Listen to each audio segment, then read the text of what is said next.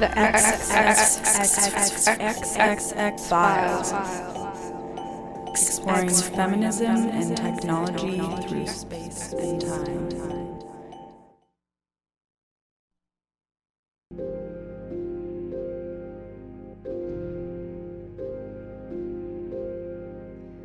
Good morning. Good morning. You're listening to the XX Files. Welcome. We have a special show today. We have on the phone Kara Lis Coverdale, and we're going to do an interview with her today. She was part of the Mutek festival, which ended last Sunday. Hope you were able to see her at the Stratosphere. And so Montreal-based musician, composer. Kara Lis, are you with us on the phone? Hi, I'm here. I'm just listening to this. You have this like very beautiful canon between the two of you. Oh wow! Yeah, you're kind of like playing off of each other, like little nice echoes. Yeah, exactly. We are we're pretty attached at the hip, so Great by not sound. surprising. Thank you. How much time do you spend together? A lot. Yeah, quite a bit. Yeah, it's like Very supportive of each other. Yeah. like call and response almost. Yeah. Oh, yeah. We've share a radio show. We've shared a bed. We've. It's so true. Thank you for being here today, Kara Lis. Thanks for having me. It's a pleasure. I love CKUT. Awesome. Yeah, that's great. Yeah, you have a bit of a CQT history. I've heard you've done If You've Got Ears in the past. Yes. Yes, absolutely. And I've been on, I hosted the show for a while, and then I was on Nick's radio show when he was doing it also. So that was lovely. Amazing. Okay, so maybe you can just start by giving just a quick intro into your work. Sure. I guess I am, broadly speaking, a music person. I studied classical music for many years, and then I went to university and did studies in musicology and composition and also media, and kind of this like stew of disciplines. And then meanwhile, I was also an organist for a long time, starting when I was 13. And then I moved to Montreal, and I just started writing more solo work. And yeah, I'm touring more now, but I guess I'm still Montreal. Where are you joining us from today? I'm joining you from the Plateau. Oh, okay.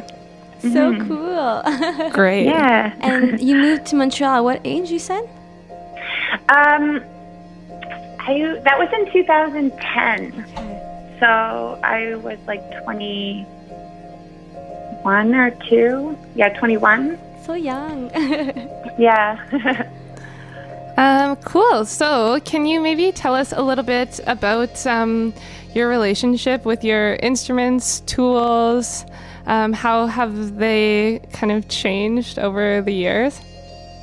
Sure. Well, I guess that first and foremost, I was a keyboardist. So,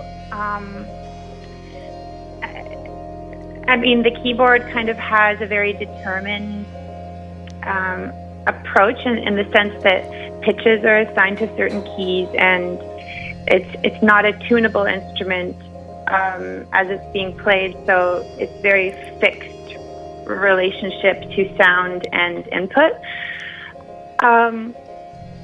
And then when I started playing with organ more, the world kind of opened up a little bit, because you can play with sonics a lot more while still inputting through your keyboard. So it's kind of like a synthesizer 1.0 in some ways. And I think maybe from that point on, I started getting interested in electroacoustics.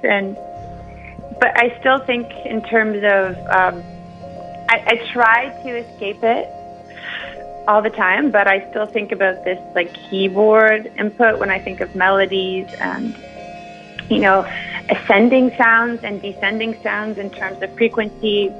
I still see left to right, black and white keyboard. So I think there's tools are so important in terms of shaping your musical understanding and your vocabulary. I think about musicians who began with just a mixer and a few knobs, and what freedoms and restrictions that allows for. So yeah, it's something I'm very aware of. I guess this bias that we all have. But in terms of how I can be active about changing that, I guess you can just kind of turn off one section. You can be okay, I'm not a keyboardist today. And then different musical results come from that.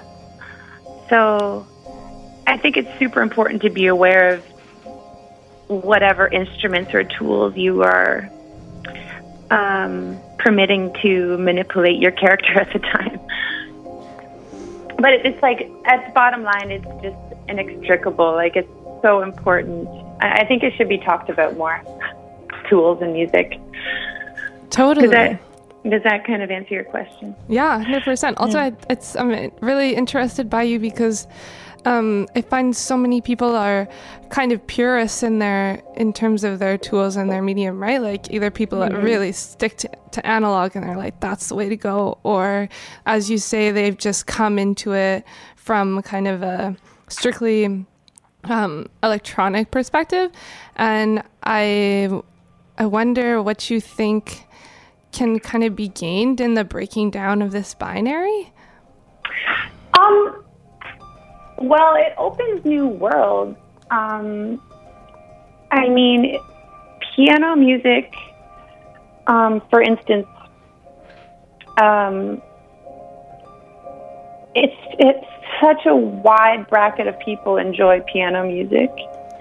Such a wide bracket of people enjoy ambient experimental music. They're not necessarily exclusive, but it just allows you to be a little more transient, I think, in exploring different resonances and different cultures. It's I just bought a pair of basketball shoes a few months ago, and it's my first pair of basketball shoes. And I've noticed that a totally different group of people talks to me since I started wearing basketball shoes. It's amazing. So it's that kind of idea, just trying to reach out to different people and understand different I don't know, sentiments and ways of being. It's just a curiosity, I guess. Yeah.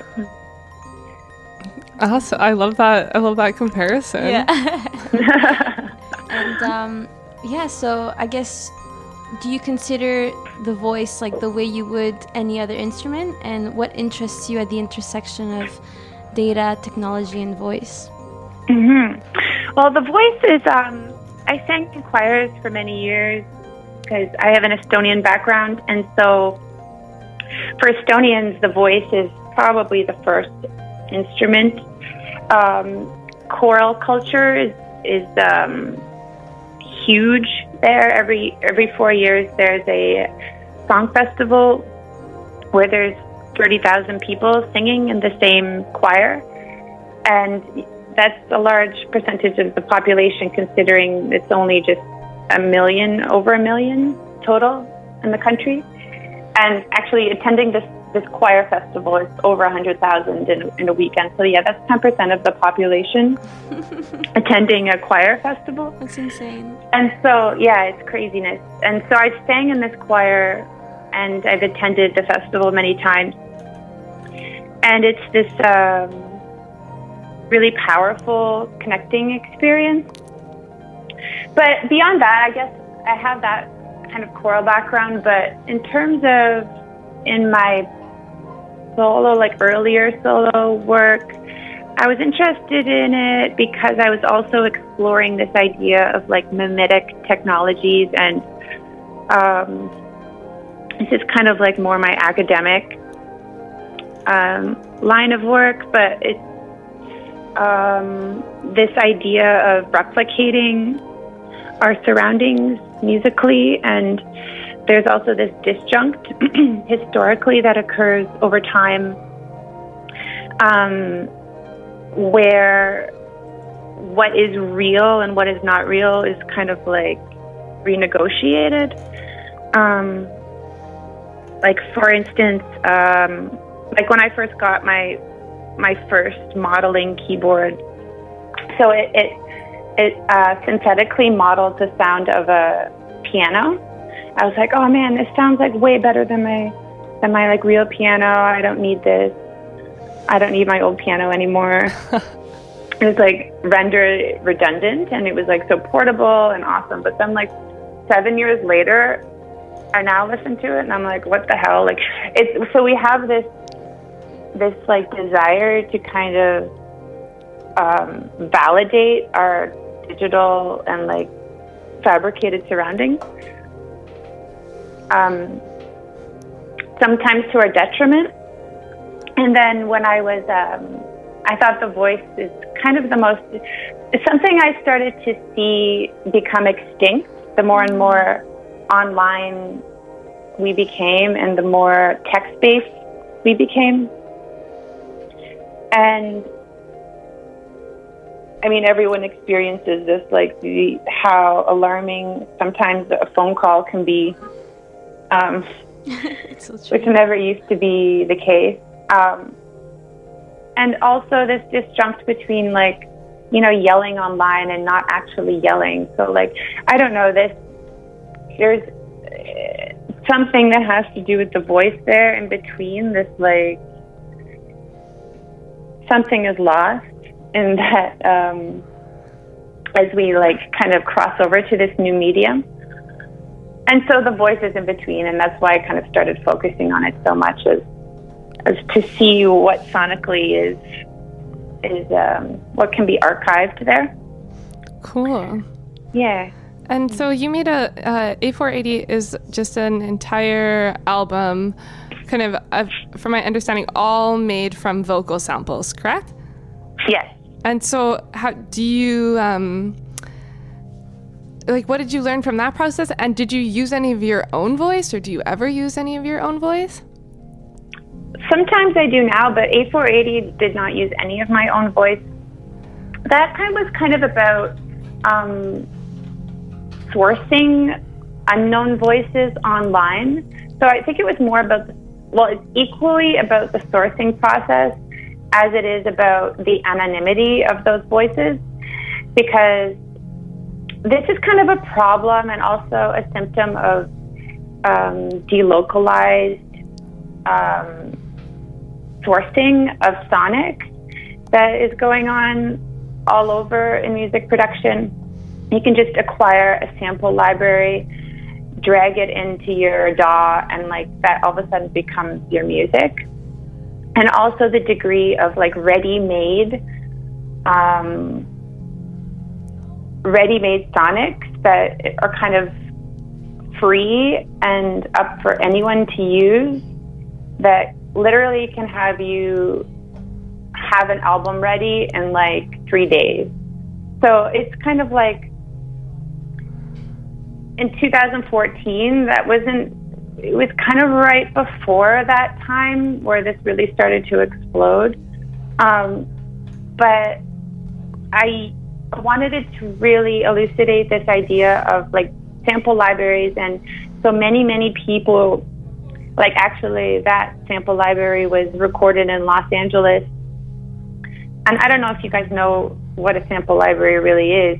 I don't know if it's like understood broadly, but it's basically like a library of sounds that anyone can use. So this was recorded in Los Angeles, and there was like 200 people involved in the project.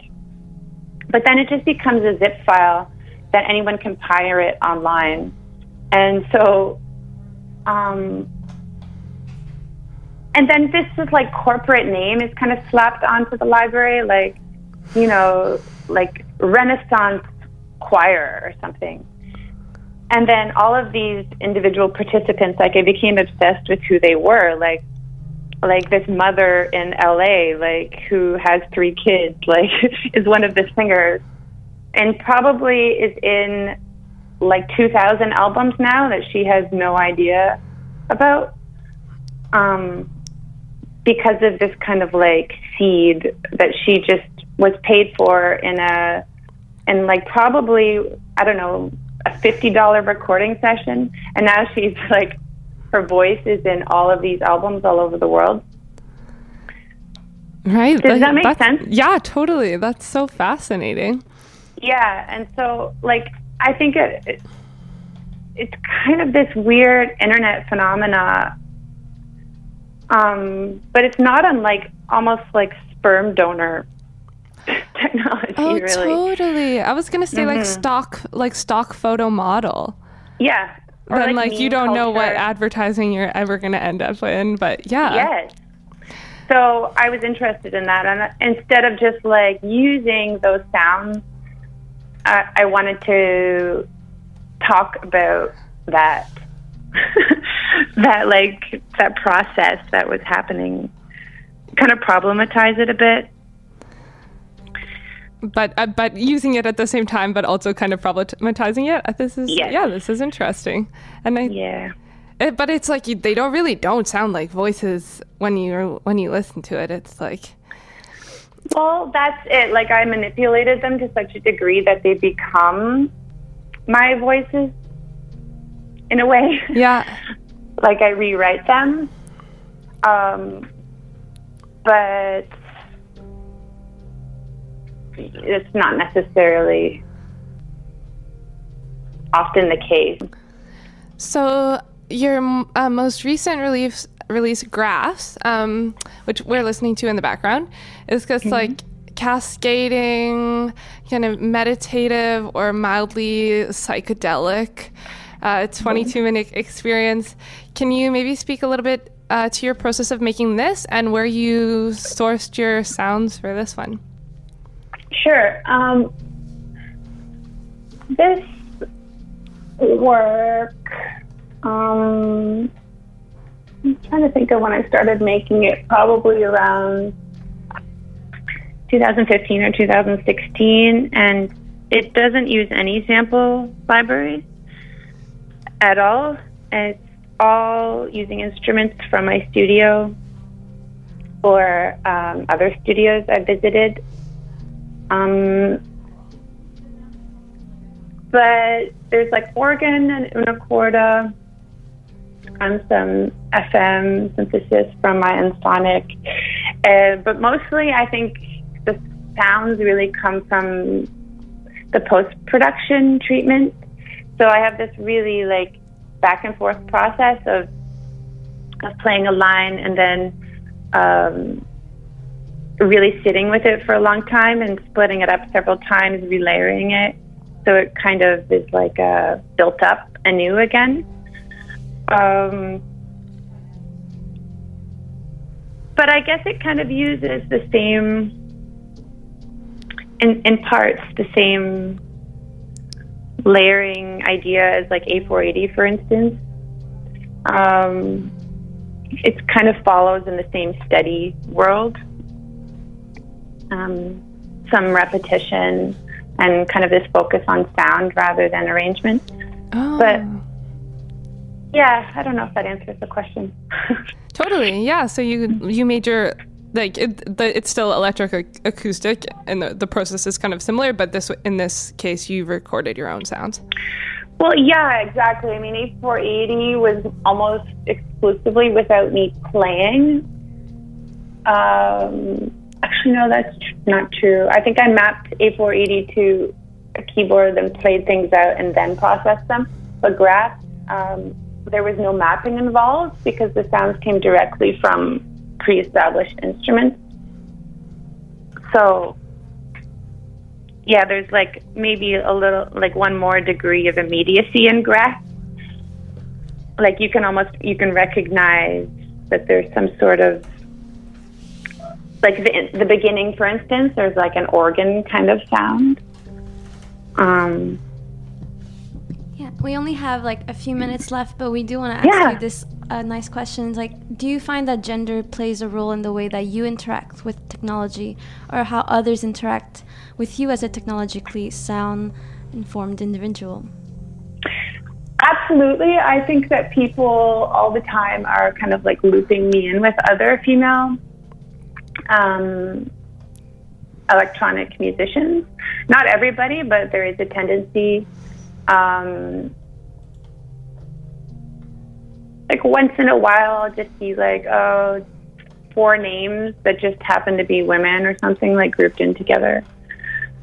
But not always the case. I get a lot of people asking questions about it all the time, in a way that I used to resent, because I thought that it was stealing real estate from like things I was actually interested in. but then as I started to tour more, and I became more interested in talking about it because of some negative experiences. But yeah, I don't know, it's a tricky one. I just wish that more people would listen to music rather than read about it or look at photos about it. I think that would help a lot. Yeah, if people would just kind of take it as at face value. Yeah, exactly. And do you think that you maybe like your experience as your experiences kind of alter the way that you interact with sound? This was a debate I had with this musician, a journalist who was asking me these questions, and I said, I don't want to talk about being a woman because I don't think it has anything to do with my music. And he's like, well, it does have everything to do with your music. And I'm like, does it though? I'm not sure that, I don't think I compose consciously with the idea that I'm a woman, or it's not like firstly a feminine expression. Whereas some artists, they, that's at the forefront of their work, explicitly as like an intended discourse. Mm-hmm. Maybe like it's something like Graphs that was much more of a personal work than anything I'd really put out. So maybe there is something there, but I think it's very situational, and I think that reflects life too. Like every day we're not like this. Every day a woman is not like this fancy woman, like, not fancy woman, but like feminine creature, or like we're very, we're highly diverse. I believe that. Like, I don't think that there's one narrative for every person.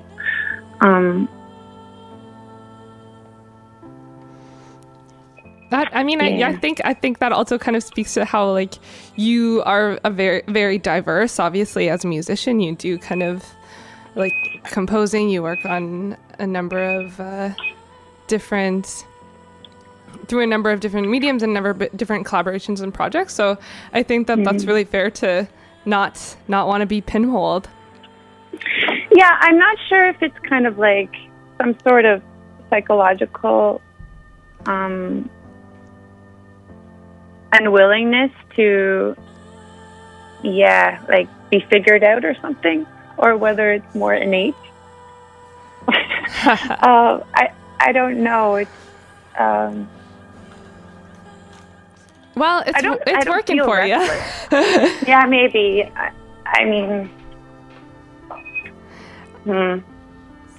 Well, I don't know what to say. That's okay. This is all the time we have. No, it's really thoughtful, and we really appreciate you taking the time to talk about your work with us. Again, Thanks for having me. Was Kara Lis Coverdale. Check her out. Have you. And thanks so much for coming on the show. Yes, thanks for having me. Good to talk Hope to you. we'll talk to you soon and know what's next for you. Sounds great. Great. Okay, have a good day. Have a great afternoon. Bye-bye.